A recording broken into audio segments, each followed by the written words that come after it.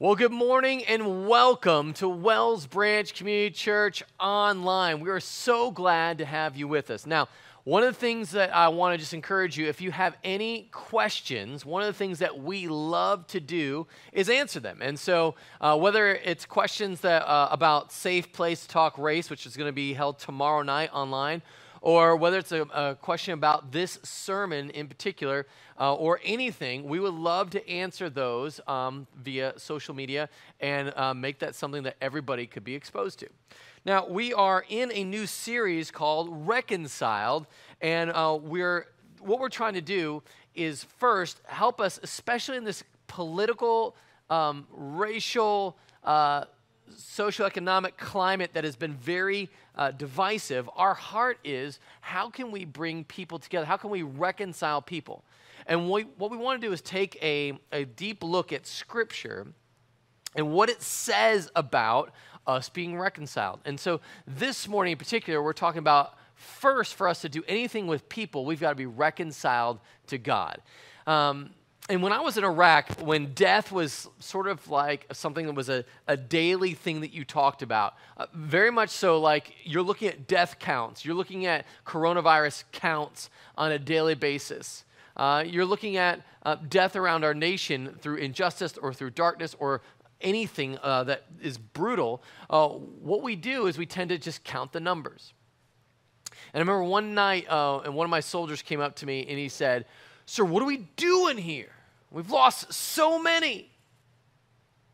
And just the anger was really fresh, and the salty tears were just painful. And I remember in that moment, I had an opportunity to kind of just deflect this one and be like, well, there's Middle Eastern politics are tough, and, we've got, how in the world are we going to solve a problem that's a zillion years old? However, as extending political power for the Americas, but really good for us, and so it's worth the lives. And so how was I going to explain that?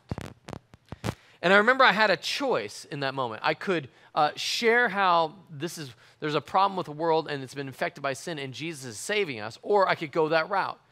And I think there's a part of us that has faced that reality where we have an opportunity to share faith in Christ or an opportunity not to. And I wonder if there's something in us that resists God saving the world through us. And I came up basically with maybe three, I'm going to come up with three. There could be 100, but here's three ways we resist God saving the world through us. Because, one, we're afraid of looking foolish. In a cancel culture where you say the wrong thing and you're done, you are very hesitant to say anything about maybe sin, darkness, hell, heaven. People will go there, some people won't, and so that makes it a very scary thing to talk about, and we don't want to offend anybody. We're already seen as bigots around the planet, and so to kind of add fuel to that fire, it seems like that's just unwise. Okay, so I can understand that.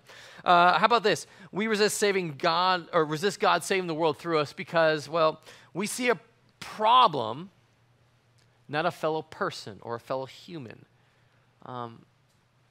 Look, there's a lot of broken people in this world who've been just struggling under the weight of drugs, alcohol, greed, money, all sorts of things, all sorts of areas cause us to feel like people are unable to be saved. And so why even bother when that person is so bad off? And what we're doing when we say that is we're saying, God, I know you created the heavens and the universe, but I don't think you can save this person.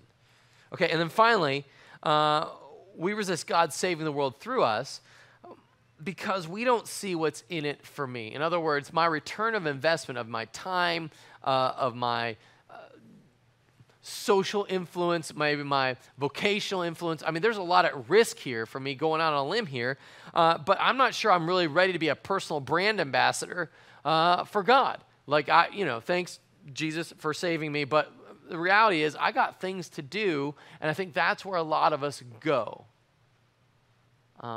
And we don't really see a lot of that. It's in it for us. So this morning, I'm really looking for us to really wrap our head around this idea. And we're going to be in 2 Corinthians chapter 5. So if you have your Bible, I would love for you to join us on your scripture, whether it's on a mobile device, or it's your computer, or it's your old school bound Bible like this. I would love for you to be joining us in 2 Corinthians chapter 5. And before we jump into it to hear what God has to say about us sharing the hope that we have in the world to a world that desperately needs it, let's pray. Father, you have the words of eternal life, and in you is hope. And right now, 2020 has been the year of hopelessness. And God, with coronavirus, with racial tension at an all-time high and people being polarized, with the socioeconomic tension arising, especially as we head back into the fall for school. God, we need your help, and we need answers, and we need to do that thing that you do when you open up our hearts to your word and to your hope. So God, would you hide me behind the cross, put me on the other side of the screen, that I might be able to respond in love and grace and hear from you as well this morning. You are good and you are God. It's in Jesus' name we pray. Amen. All right, we're going to be in 2 Corinthians chapter 5. And if you're not familiar with 2 Corinthians 5, it starts off with Paul writing to the Corinthian church, and he's saying, listen, we live in a earthly tent which one day is going to be destroyed, meaning your body. And so our hope can't be in this world. Our hope is in Jesus and the eternal relationship we have with him. And then he's going to shift it, and he's going to talk about what it means to share that. Watch this. Chapter 5, verse 11. Therefore, knowing the fear of the Lord, we persuade others. Look at this, persuade. And I love when you read persuade, a lot of you, and listen, I get it. There's this tendency to read manipulate. There's this tendency to read sell. And when you have a high energy person like me, it's like, well, of course, you might as well be the ShamWow guy. Like the reality is, I think there's this part of us that when we hear persuade, we're automatically put like, whoa. No. But here's what he's saying. He's like, I want you to persuade them that the life that they could have is far better than the life that they're living now. And everybody would want a better life than they're living now. Everybody would want that. So persuade them. Now watch. It's not just so that you can have the better life, although that is part of it, but watch. He's going to talk about the reality of what it does for you. But what we are is known to God, and I hope it is known also to your conscience. We're not commending ourselves to you again, but giving you cause to boast about us, so you may be able to answer those who boast about outward appearance and not what is in the heart. The whole world boasts about what they can see. And with specifically, in this culture, it was the reality of like, what are you doing? And this could be challenging. And for a lot of Jewish people in that culture, the outward appearance would have been circumcision. And a lot of people would say, like, listen, you are a real Jew once you kind of go all the way. And so that's where he's really kind of getting at here. Or your works, your abilities, your skills, that's on the outside that I can see clearly. That should be like the fruit of what's on the inside. But a lot of people would say it doesn't really matter. I mean, who cares what's on the inside? I just want to really care about what I can see. And that is not the Christian life. Watch this. So when it comes to sharing hope with people, for if we are beside ourselves, in other words, crazy, it is for God.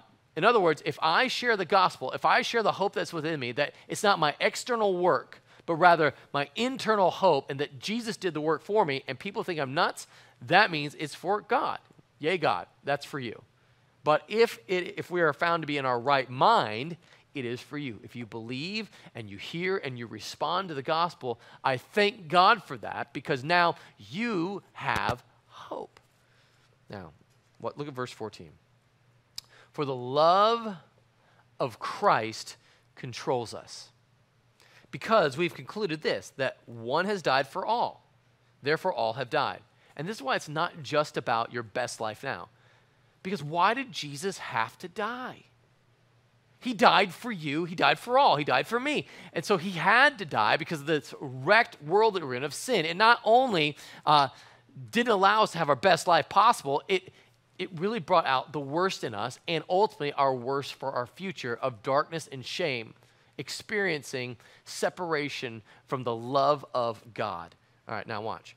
For the love of Christ controls us, because we've concluded this, that one has died for all, therefore all have died. And he has died for all, that those who live might no longer live for themselves, but for him who for their sake died and was raised. So watch, simply. We reconcile man to God because the love of Christ controls us. I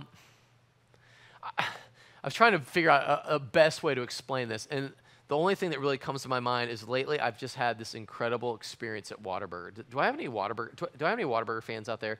I mean, like you literally drive by the billboard that says, "You're in luck, you live in a Whataburger state," and you go, "Yes, I am." So I wasn't such a big fan, but one day I was hungry, and I saw Whataburger, and something drew me in.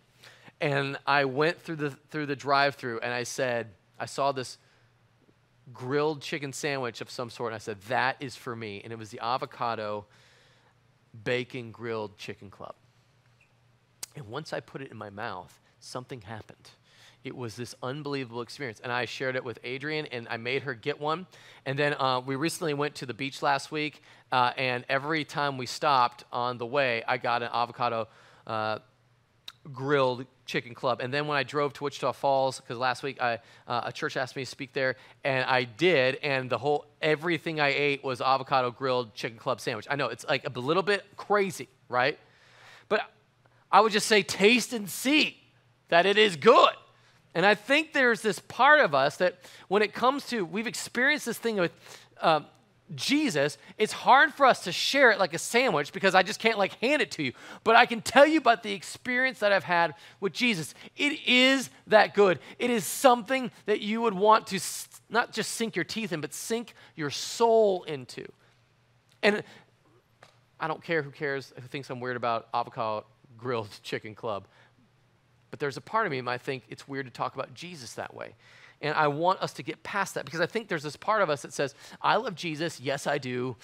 I love Jesus, just not as much as you. I mean, I think that's where we come from when it comes to this thing of sharing about the hope that is deep within us. And maybe the best way to explain this is a couple months ago, we had a person that attended our church tragically die, and it was really, really sad. And he would come off and on, and he would sit in the, I'm looking at the spot where he sat in the back row. And his name was Shane. And he had a girlfriend. His girlfriend never came to church, had never been to church, didn't even know what church is, didn't really care that, church will think, oh, that's nice, you do that. Now, let's get back to real life because real people don't need a crutch like that. And then upon his death, she felt like a need to reach out to me. And I had on my little calendar thing of you can, talk to the pastor. And so Jennifer reached out and set an appointment, a meeting up, and she said, and as she talked through the video conference chat, just crying. Why are you here? And she's like, I know that my boyfriend, the love of my life, we've been together for 5 years, and he'd been attending your church, and he said, I really needed to check this out. And I told him it was ridiculous. I don't need that. It's not for me. And now that he's gone, I want to grasp some piece of it. And I even feel like he's talking to me and somehow giving me signs to show up or to do this video conference call. I'm like, all right, I know where we're starting. And I asked her about her church background. Had never been to church before. Never had a Bible. In fact, she got the Bible that another person in our church, Matt, had given to Shane. And that was the Bible that she was now holding on to. I said, do you know how to read that thing? She's like, no clue. And I said, can I just talk to you before we talk about your grief? Because there was a moment I could have said, let's go into talk about grief and how we process through grief and how sharing the stories and memorials are really healthy. And eventually, not that your love for him will ever dissipate, but it'll be in a healthy place where it's a great memory that you can go forward and have new relationships. Or I could talk about the real problem of everybody's soul, and that is we're in desperate need for Jesus. And I did. I said, listen, Jennifer, there's sin that separates us from God. and it's why people die, and it's why people get angry, and it's why you see all that you're seeing on TV. And Jesus came, and he died on that cross, and he rose to the dead so you can have eternal life. In fact, the Bible promises that anybody who asks for the Holy Spirit, it'll be given to them. So we prayed through us, and she asked, Holy Spirit, come into my life. Make me the person you want me to be. And there was this moment. I remember looking at her. She's just weeping. And I was like, I'm sensing that you're feeling this somehow. And she's like, I feel it. And it wasn't like everything's better. Like I don't miss Shane anymore. It was like this peace, like this I got you. It was this thing that held her even as she wept. And listen, that doesn't mean that she isn't still grieving and we're still going through the process and we're still meeting online and we're still talking through a lot of those things. But Jesus has started something, planted a seed in her soul that's starting to grow to take over her entire life. So now she's not looking for Shane to talk to her from heaven, but for Jesus to speak to her through his word. And that is why we persuade people. That's why in moments of grief, we say what your grief is pointing to is your need, your desperate cry out for the soul for Jesus. What your hunger for power, ambition is purpose. And what God has done, he's given you great purpose to forward his kingdom. Whatever the issue is, I can always point to the biblical reason of what really is going on in your soul for that desire. And that is why we reconcile. We persuade people. We don't manipulate them. We persuade people of the truth of the gospel, of that we want them to know our God. In fact, this is where it's really interesting, where Paul takes a turn here, and he is going to really shift the question, and it's like, how serious do I get about sharing the hope that I have? Now watch, verse 16. From now on, therefore, we regard no one according to the flesh. Okay, so what that means is we don't regard, in the flesh just means your natural self, like how you think of stuff. Because I know in my flesh, I'm prideful, I can be lustful, I can be dark-hearted, okay? Even though we once regarded Christ according to the flesh, we regard him thus no longer.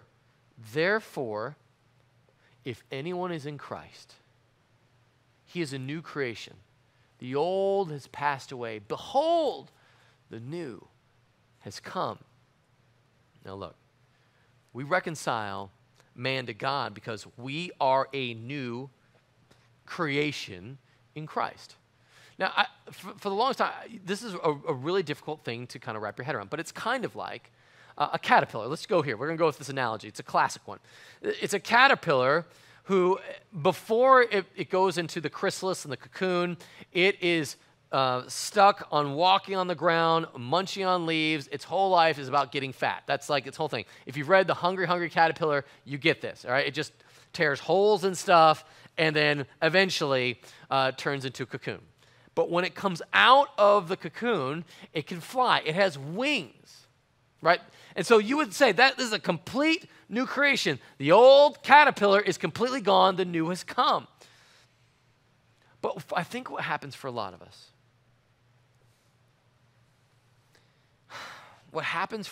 us, is we are stuck acting like caterpillars even though we can fly, even though we've got wings. We are on the ground trying to live life like a caterpillar would live. And so instead of flying above the common level of life, we're stuck.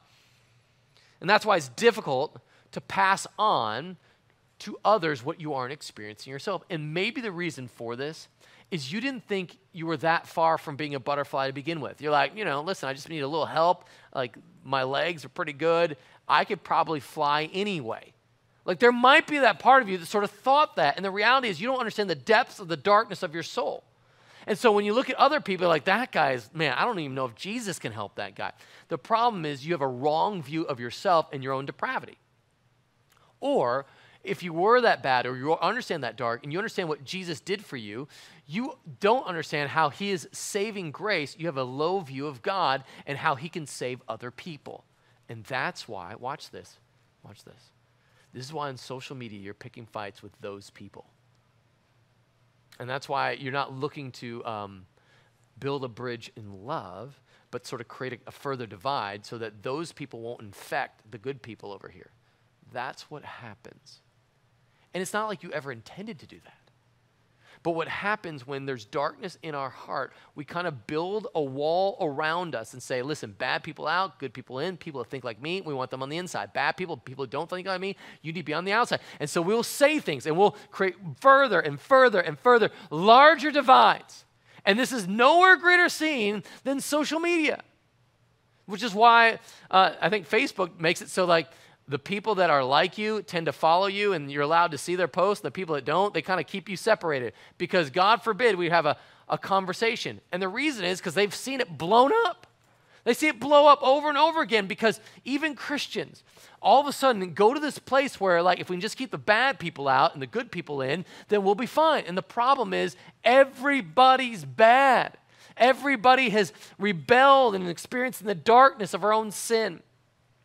And so what happens is when we become a Christian, we don't view people in the flesh like the caterpillar. We view people like a butterfly who have a new understanding, a new eyes to see that no one is beyond God's grace. No one. So just like in this day and age, or in the day and age for Paul, as he was writing, a caterpillar bases somebody off if they have foreskin or not. In this day and age, the caterpillar would judge you on the color of your skin, the success of your job, where you play in the socioeconomic stratosphere, what your view of President Trump is. Like that's where we sort of divide all sorts of things. We need to see people as God sees them. People in need of a Savior. So we don't argue with people in the old way. We lovingly bring truth and love into conversations, reminding them that the issue is not that our battle is against flesh and blood, but our battle is against the spiritual forces of darkness in this present age. And when we forget about that, we go back to being a butterfly who crawls around like a caterpillar. Okay, so then how should we be to other people? How do we have, what kind of view of ourselves then should we take when we come to other people? Watch this. Look at verse 18. So he says, all this is from God, who through Christ reconciled us to himself and gave us the ministry of reconciliation. That is, in Christ, God was reconciling the world to himself, not counting their trespasses against them. Not counting their trespasses against them. Sins past. Sins in the past.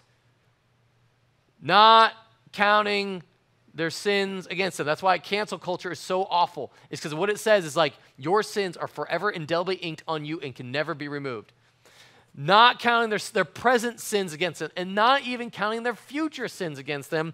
That was what is so incredible about this. And entrusting to us the message of reconciliation. Therefore, we are ambassadors for Christ. That means, in this day and age, you think ambassador is someone who's like the ambassador to China, and he reports to President Trump, and that's kind of like the deal. No, that's too small. It's you are an ambassador to the King of all kings, and you represent him anytime, and you represent the kingdom of heaven every time you interact with another person. Therefore, we are ambassadors for Christ, God making his appeal through us. What's the appeal? Be reconciled. We implore you on behalf of Christ, be reconciled to God. Now listen, this is huge. This word implore, right here, this word is like beg. This word is like plead, like please. And what's strange is this is the king whom you've committed high treason against, who you are in active war of rebellion against for you to be your own God. You're like, no, I'm not trying to be my own God. I'm just trying to live my own life. I don't want to be influenced by the king and submit to his rules. Exactly. That's treason. You're saying, I want to be my own king. And that's why, as an ambassador, I come pleading, and God is making his appeal through me, saying, be reconciled. Because there is a real reality that you may spend eternity with not experience the love of God. And I had somebody this week respond to me in an interesting way. I had posted on my Facebook page, this came through just in a discipleship meeting, and at the end of it, I said, hey, let's just try this evangelism through our social media. So the question I posted was, if you were to die today, how confident are you would go to heaven on a scale of 1 to 10? And why? And I got like a gazillion comments. I was thinking I would get like 3 or 4, maybe a couple of likes.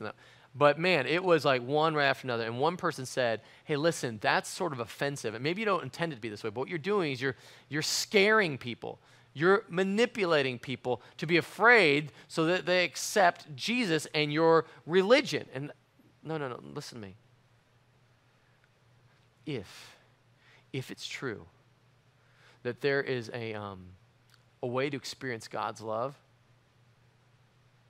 and I don't share that with you for eternity, and there's this reality that you could experience hell and darkness, separation from God's love for eternity, and I don't share that with you, then I'm a terrible person because it's inconvenient for me.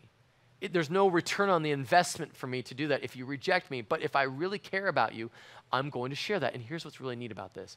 It's not like I share this and like if you accept it, then you get to do purgatory for a certain amount of time, or you get to have like a certain amount of like penance things to do, and then you'll be accepted by God. It's immediate. And here's why. Verse 21 is so powerful. For our sake, he made him to be sin who knew no sin, so that in him we might become the righteousness of God. And there's a lot of pronouns there that can be confusing. So let me read it for you again.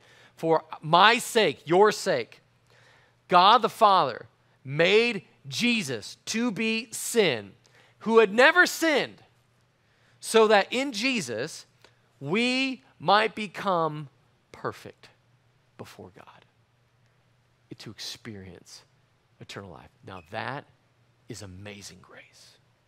That is why it's unbelievable. The king says to his son, I'm not going to punish those who have committed high treason. I'm going to punish you instead. And all they have to do is accept what you did for them as their work.